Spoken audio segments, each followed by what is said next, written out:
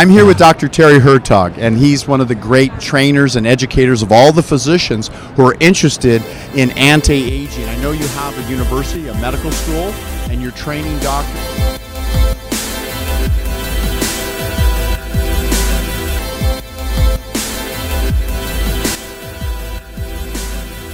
I think you're one of the most popular speakers over the years, and likewise, I think I've learned so much from you. Dr. Hertog, what is the latest? I know you've been doing some really advanced things with protein peptides and various hormones, even some work with the skin and rejuvenation as well. So can you just give me the most current update for you? What is the most important? And we'll start with that. The updates are not necessarily the skin. Is that I work a lot with a hormone called thymosin alpha-1. Okay. And thymosin alpha-1 is a hormone. When you take it, it stimulates your immune system. It decreases the allergies. You're really better with it. And the advantage is that you don't get any infection anymore. So you have persistent herpes, it goes away. Persistent acne, it goes away. You have Lyme disease, 80% decrease in a few months, which is enormous compared to the other type of therapies. I come from the United States, giving a seminar in Miami, for example, and I came home. It was middle of the winter. It was extremely cold. I went swimming in the cold swimming pool. I went jogging for an hour, and it was stormy weather. I wasn't dressed sufficiently. I didn't get any cold, and I even worked it the same day in a meadow, for example, because I'm treating a horse, and then I need to look at the horse, and I worked on my computer during an hour, and I wasn't dressed very much because when you come from Miami and you go in the winter of Europe, it's a much different climate, and I didn't get a cold, and this is typical. So since a year and a half, almost 2 years, I didn't get any infection, whatever. Wow. I can get maybe 1 or 2 hours with it, but of a cold, for example, beginning of cold, but it disappears. You don't need to do anything. It just disappears. Never takes longer than that. And I have that also seen in patients who had infections. Whatever you do, it didn't work. It goes away. So one of my great enthusiasm is this thymosin alpha-1 that I think many people would benefit at. Even in cancer patients, I give it. It seems to, in studies at least, to make them live 2 or 3 times longer than they would expect if they're terminal cancer. Yes. So it's quite a good treatment. It doesn't give any bad effects, and it's a hormone that is made in the body. So I think actually it's a hormone or peptide. It's between the two. I think it's very good treatment. What about vasopressin for the skin and a profile like I have, because I have also low aldosterone? I think you need a little bit more, or a little vasopressin. That's why I brought it up. Indeed, your eyes are a little bit sunken. Yes. There are little lines on like your my grandfather. You have wrinkles that are sharper. That's dehydration. Yes. And with age, our skin gets a lot of little tiny skin folds. It's not smooth anymore, and that's basically a lack of vasopressin. It's a hormone that keeps water in the body, hold the water in the more foot, than in the tissues. any other hormone, much more. And so basically it's really something we need, and it's very easy to treat. You take a tablet, a quarter of a tablet, a half a tablet, a full tablet in the morning or in the evening, and then you don't have to go to the toilet too often at night. You don't have to go too often at toilets during the day, because basically you keep the water in the body. So the really, aldosterone, right? It's something I think, no, it's not aldosterone, it's vasopressin. Vasopressin, okay. Aldosterone is another hormone that retains water, that has similar effects, but during the day, not during nighttime.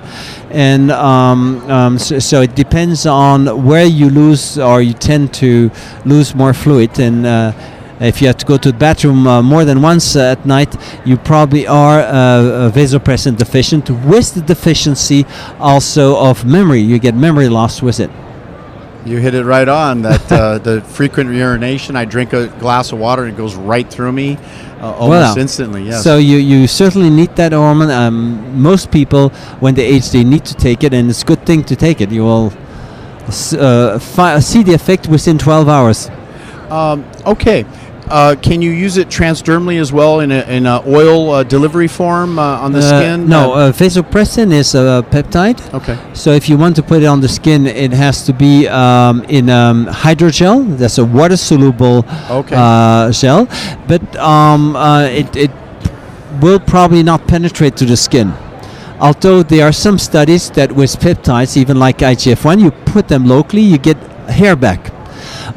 Scalp hair back, and so it does have an effect. So I suppose there's some absorption, but not as much as fat soluble hormones like testosterone or sex hormones can have when you put on the skin in a cream, in an oily solution. There it is much better absorbed.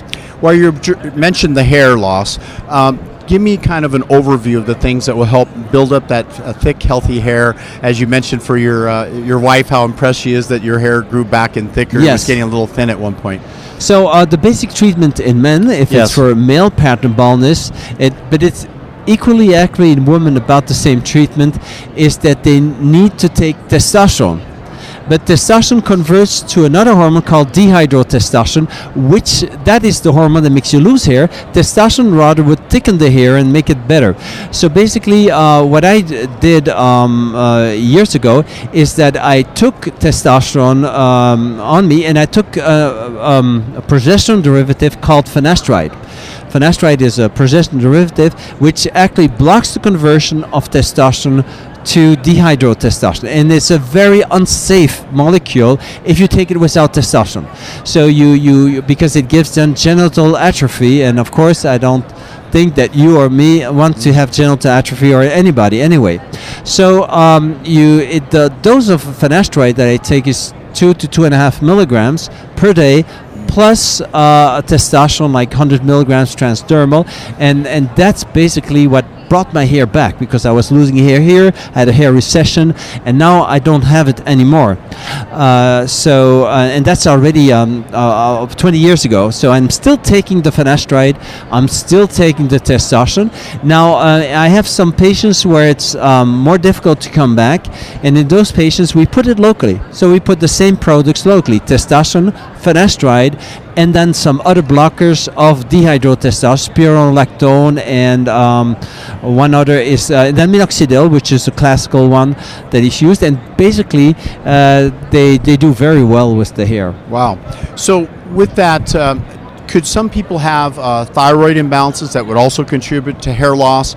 Is that one of the probable causes? And you mentioned growth hormone. Does growth hormone play a role, or any of the protein peptides? Yeah, there's, of course, if we go further, the thyroid hormones are the main hormones to stimulate the hair growth. And when you have a lot of hair, that means that most of your hair is growing. It's called an anagen phase, and thyroid hormones are the major stimulators of the putting the hair follicles in the anagen phase, the growing phase. And also what thyroid does is that they tend to stimulate the conversion of testosterone, not to dihydrotestosterone, but to estradiol, to the female hormone, which is actually good for the hair. So maybe not good for other things, but basically it will have a positive effect on male pattern baldness. It will decrease it, but it will not cure it. What I was talking first will cure normally the male pattern baldness. Now, growth hormone itself, it's more IGF-1, which is important for the hair. And there's a study, for example, that shows you when we put IGF-1 on your hair, just on your hair, in a solution, you have male pattern baldness recessing, and you get, again, new hair growth. And but what my personal experience with IGF-1, it's a hormone, one of the many hormones I take, is that IGF-1 thickened my hair. It not doubled, it doubled my hair after a month or two, but it tripled the volume of my hair within a year. So IGF-1 is really a thing that I needed, and that reverses the atrophy, and you will get much thicker hair with IGF-1. And there exist solutions where we have in Europe, even in the pharmacy, where they put there's IGF-1 on the hair to put. Dr. Hertog, I'm intrigued. Go down the full list of actual hormones you take and the purpose for those. Yes, well, there may be too many hormones to talk about, but I can give some of the hormones I take. A brief byline I take since very long, since age of 4 years, thyroid hormones. So I'm on this treatment. It's basic. That's why I don't have cold hands or a cold nose. I get warm enough, and it makes you also smarter. So basically, it makes you wake up with full of energy in the morning. So thyroid hormones is very good. It also improves your mood. So this I take since very long. At the age of 24, I started taking adrenal hormones, hydrocortisone, and that's the taboo hormone everybody's afraid of, but essential. Without this hormone, we're all dead within 24 hours, so we need it. And when we have a deficiency, we suffer. We suffer much more. It's an anti-suffering hormone. So if you don't have it, you are having problems all the time, and you are not resistant to stress. So I have a lot of punch thanks to this hormone. I also take DHEA, which is took at age 30-31, which blocks any bad effects of the hydrocortisone. So I'm safe with that one, and I take a relatively good amount of 40 milligrams. And I started around age 31 to take testosterone. Unfortunately, I started with synthetic derivatives, so it didn't have the same efficacy as testosterone. But at age 40, I started the real thing, and I can tell you, I fell more in love with my wife. I was a little bit driving quicker with it, a little bit, very much more. So I got a lot of fines of problems with the police, and but basically I was happy to take the more natural one that really made me convinced that bioidentical hormones are psychologically at least much better. And I taking growth hormone since the age of 39, melatonin since the age of 39. I take probably I think pregnenolone I take since the age of 45, and so on. And every year, every year there was almost one hormone more. So about relaxin? For the moment, I'm relaxin. I'm taking it for the moment, but I take it ups and downs because the supply is very small. So relaxin I started about 4 years ago, but I didn't take often because of the difficulty to get it. But it's going to be within 6 months. You'll have it much easier. I just heard the good news. And I'm taking IGF-1 also since the age of 54, I believe. And there's vasopressin or desmopressin, it's synthetic derivative, since the age of 55. So there's many hormones, but this is how the body is balanced. It is much safer to do so. What is absolutely unsafe is just take 1 or 2 hormones. You generally imbalance the system. We are built on hormones, and we need those. And actually, hormones is a very bad name because it doesn't say what it is. It's amino acid-based molecules or fats-based molecules, and you have a lot of different ones. And there's not so much difference between an amino acid and the amino acid-based molecules. It's just the longer molecules, and certainly not in safety. They're very great safety. Of course, if you don't overdose, that's what has to be done. Dr. Hertog, in the lifestyle medicine arena, they point to studies showing high IGF levels related to a higher incidence of cancer. So they're cautioning people from taking something like IGF. Can you please address that? Yes, studies that show a high IGF-1 linked with more cancer are only for breast cancer, okay? And in breast cancer, it is shown that tumors have very low receptors for IGF-1, so it's a IGF-1 resistance. So it's unlikely that the IGF-1 is stimulating. And also it has been shown that the women with breast cancer, if they have breast cancer with a high IGF-1, they are much more protected. They have less dangerous cancer, less metastasis, less evasion, less lymph node invasion. So basically it's a more benign form of cancer, if you can call it benign, and it's more curable by surgery.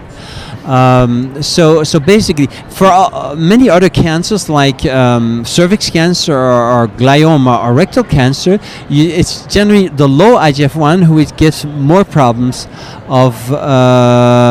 is linked to more cancer. So I think it's always the same. We have to give the right dose, not in excess. Then you're in a safer category. You just correct what you're missing compared to what you had at age 20 or 25. What are your favorite herbs? And herbs, apparently, with the phytochemicals and polyphenols, tend to modify or improve the action of hormones to go through their proper pathways, such as phase 1, phase 2, phase 3 in estrogen dominance. Yes, Tell me a little bit about that. Talking about DIM and indole bicarbonol and things like that. So it is true that you have some good plant extracts or herbs that basically can improve metabolism. They generally don't decrease the female hormone levels, which is also important to do, but they do improve the metabolization for cancer. But the problem is, in my experience at least, is that it doesn't decrease sufficiently the estradiol, and one of the problems we have is that when we give testosterone, the female hormones increase in men because it's a precursor. So we still need to give progesterone or to give a synthetic anastrozole or estrogen blocker production, but I think it's certainly very good to have those herbals. There are also herbals that mimic the effects of male hormones like maca and sin. They do have efficacy. It's not a bad treatment, but it might be just doing 20% or 25% of the job of replacing the hormones. You still need the hormone with that. And Dr. Hertog, it could be too that turmeric, along with cypress and asparagus, have been shown to reduce estradiol. Dr. Chi has seen this with his endocrinological background. I've observed it in before-after studies in people. Probably partly with the liver detoxification of turmeric, its anti-inflammatory processes. Have you seen anything with the probability? Do you like turmeric as an herb? No, because my experience is not your large experience in herbs. So I think I have more to rely on what you say, because it's difficult to know everything, and you need people like you who are nutritionists who are have more knowledge about herbs. And I certainly think that it's certainly a good direction to go into, and it certainly helps. It's only that if you really are very hormone deficient, you still need the hormone, but for metabolization and for some help, I think it's certainly true that some herbs will work, but they'll have to go to your consultation then. So for a 61-year-old, which I am, to maintain a growth hormone level of 350, also to look at protein peptides, at times in the past, but possibly you've considered the probability that some of the protein peptides can absorb nasally, orally, with the proper delivery system. Is there some research that might be the case? Yeah, well, I discussed with a pharmacist this morning about that, and there's iniquity in that sense that some peptides like oxytocin seem to be very well absorbed. And whatever the way you give it, while other peptides like desmopressin is still well absorbed, but you need to give orally 10 times the dose you give intranasally, and 20 times the dose you inject. Wow. So basically, so I'm not so knowledgeable. I know what happens, but I don't know how to improve that actually, because it would be so much easier that we could take everything orally or intranasally than to have to inject, because many of the peptides you're talking probably like follistatin and the thymosin beta 4, for example, have to be injected for the moment, and it would be easier that we find other modes of administration. We're both a fan of sexual health and sexual intimacy and love. Please talk a little bit about PT141 for both male and female enhancement, probably, and address something about oxytocin and some of your other favorite hormones or peptides that you feel will improve the quality and the intensity of the orgasm and the the loving feelings that. Yes. Well, let's not forget that when you present something, you want something cutting edge and new. So what you're talking already has been talked about. We'll talk about it. Okay. But I'll just say you that, for example, I'm taking follistatin, and follistatin has also a particularity is that it does block FSH. That means that it blocks testicular spermatogenesis, but it has some very thing is that it without exercise it firms your body all over, and even it gives a rejuvenation of your genitals. So basically we're coming new molecules on the market, which are actually old molecules because they exist in our body, and they always exist in the human species, and actually these hormones are stronger than the previous one, like growth hormone IGF-1, to make the body firm and even to make the genital area firmer. So follistatin is probably a hormone to remember, but certainly not to overdose, because otherwise it blocks sperm. How often do you use it?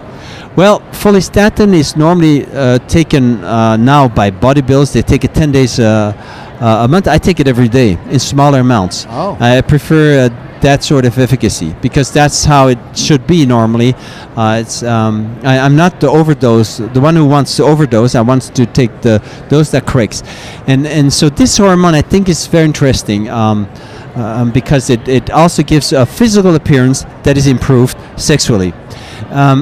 Because also your body looks more sexual in the sense that you're more athletic, more male looking, and a woman more female looking. So that's certainly new information that is interesting to remember.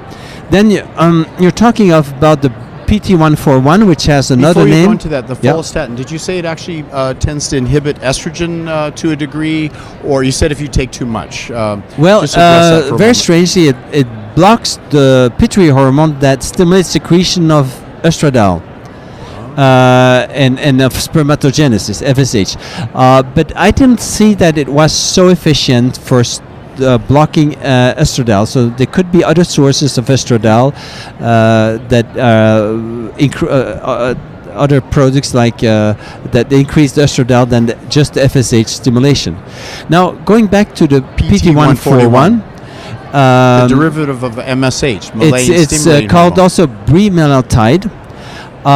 It has half of the darkening effect than the other MSH molecules, so that's an advantage if you don't want to be too dark, because many people who like to enjoy the MSH derivatives for improving the sexuality because it's stronger than testosterone to increase erections, but also for female sexuality can drive women wild, actually, this hormone, so it's very potent. And so it can be taken intranasally, and so the advantage is that you have much less skin darkening effects, which some people don't want, and less pigmentation spots that you may have in some people who are adrenal deficient. They get pigmentation spots with those things. But the problem is that it may increase blood pressure, so you may not give it in people who have a tendency to high blood pressure. If they have, then you have to go to the one that darkens the skin more, Melanotan 2, which is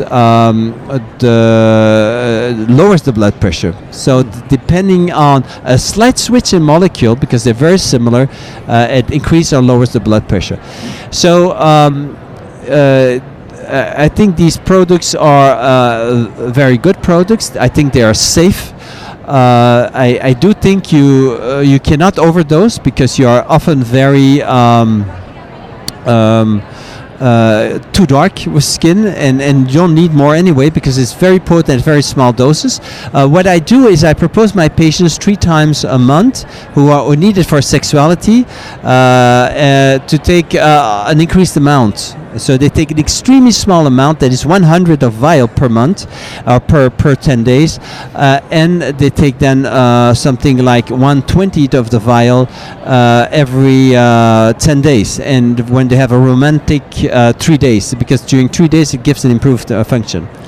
That's with melatonin 2. Yeah, but that's also with bremelanotide. You could do it also. You can also be injected. Are there any other combinations of herbs or supplements or protein peptides or hormones that you feel contribute to the quality of sexual health? There are so many. So there are really so many. Growth hormone increases the duration and the volume of the erections. The oxytocin improves orgasm and increased orgasm intensity. You get much more pleasure from sex. The testosterone makes more frequency of erections and makes women really wanting to have sex.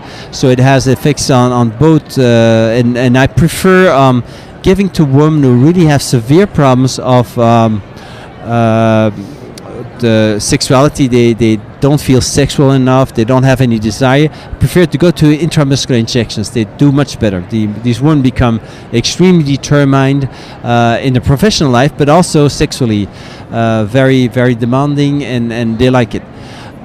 So there are really quite a lot of hormones that can contribute, but those are, let's say, the major ones.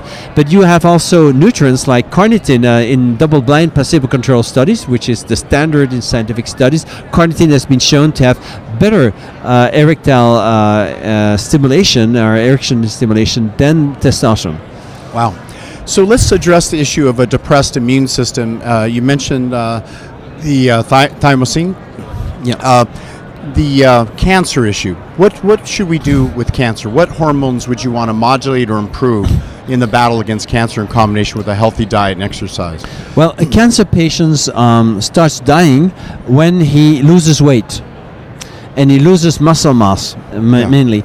So you need to be sure that you give the hormones that can stimulate the muscles and stimulate appetite and things like that. So basically, cancer patients need to have male hormones if it's women, men, but also even women. They need to have growth hormone or IGF-1, but in small quantities, and maybe even some insulin if they lose a lot of weight. So there's studies that show that these patients do better if they have cachexism, which is a sort of extreme loss of weight.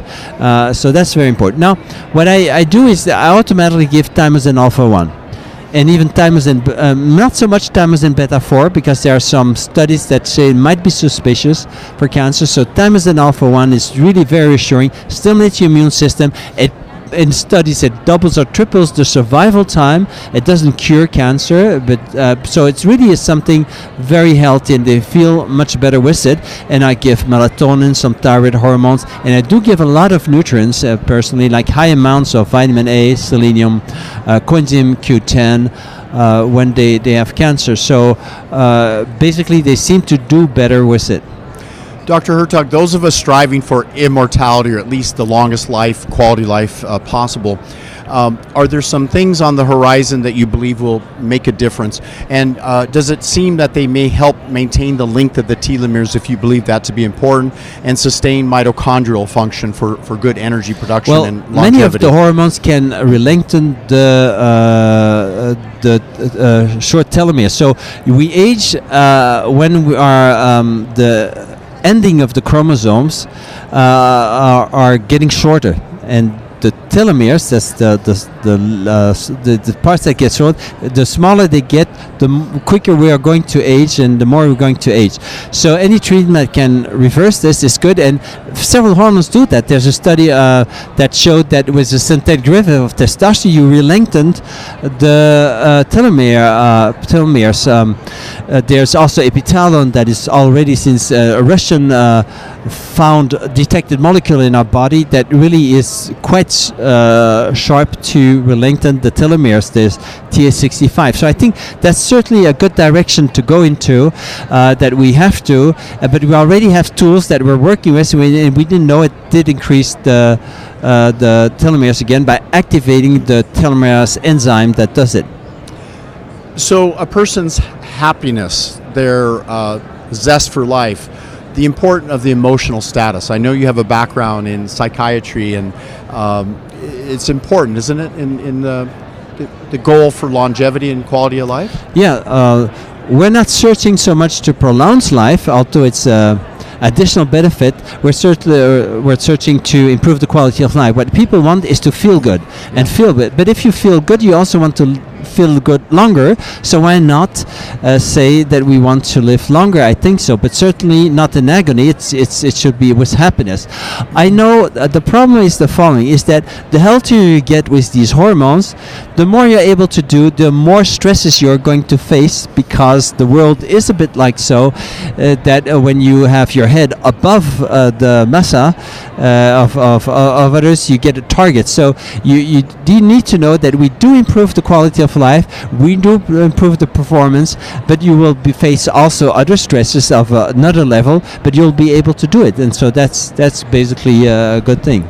Amazing, Dr. Hertog. So you have textbooks you've written, you have a medical school that you train doctors in. Yeah. How can they get a hold of you? And let's address that. Well, we have, and all the books I have, and also the training formations are on my website, www.hertogmedicalschool.com. .eu from Europe, and so hertogmedicalschool.eu, and they can get all the training in the books, and there will be extremely, I think, exciting books coming out in the next 4 or 5 months, textbooks, but they are open to everybody. They're very easy to read, but extremely interesting on how to reverse physical aging. So I think it really will be very interesting. Very things we think are reversible are in fact reversible already now. Amazing. Dr. Nick Delgado, check out nickdelgado.com. Watch for the articles coming out on the AFREM, and if you like this interview, please share it with your friends and give us a like. Excellent. Thank you so much. Thank you, Nick.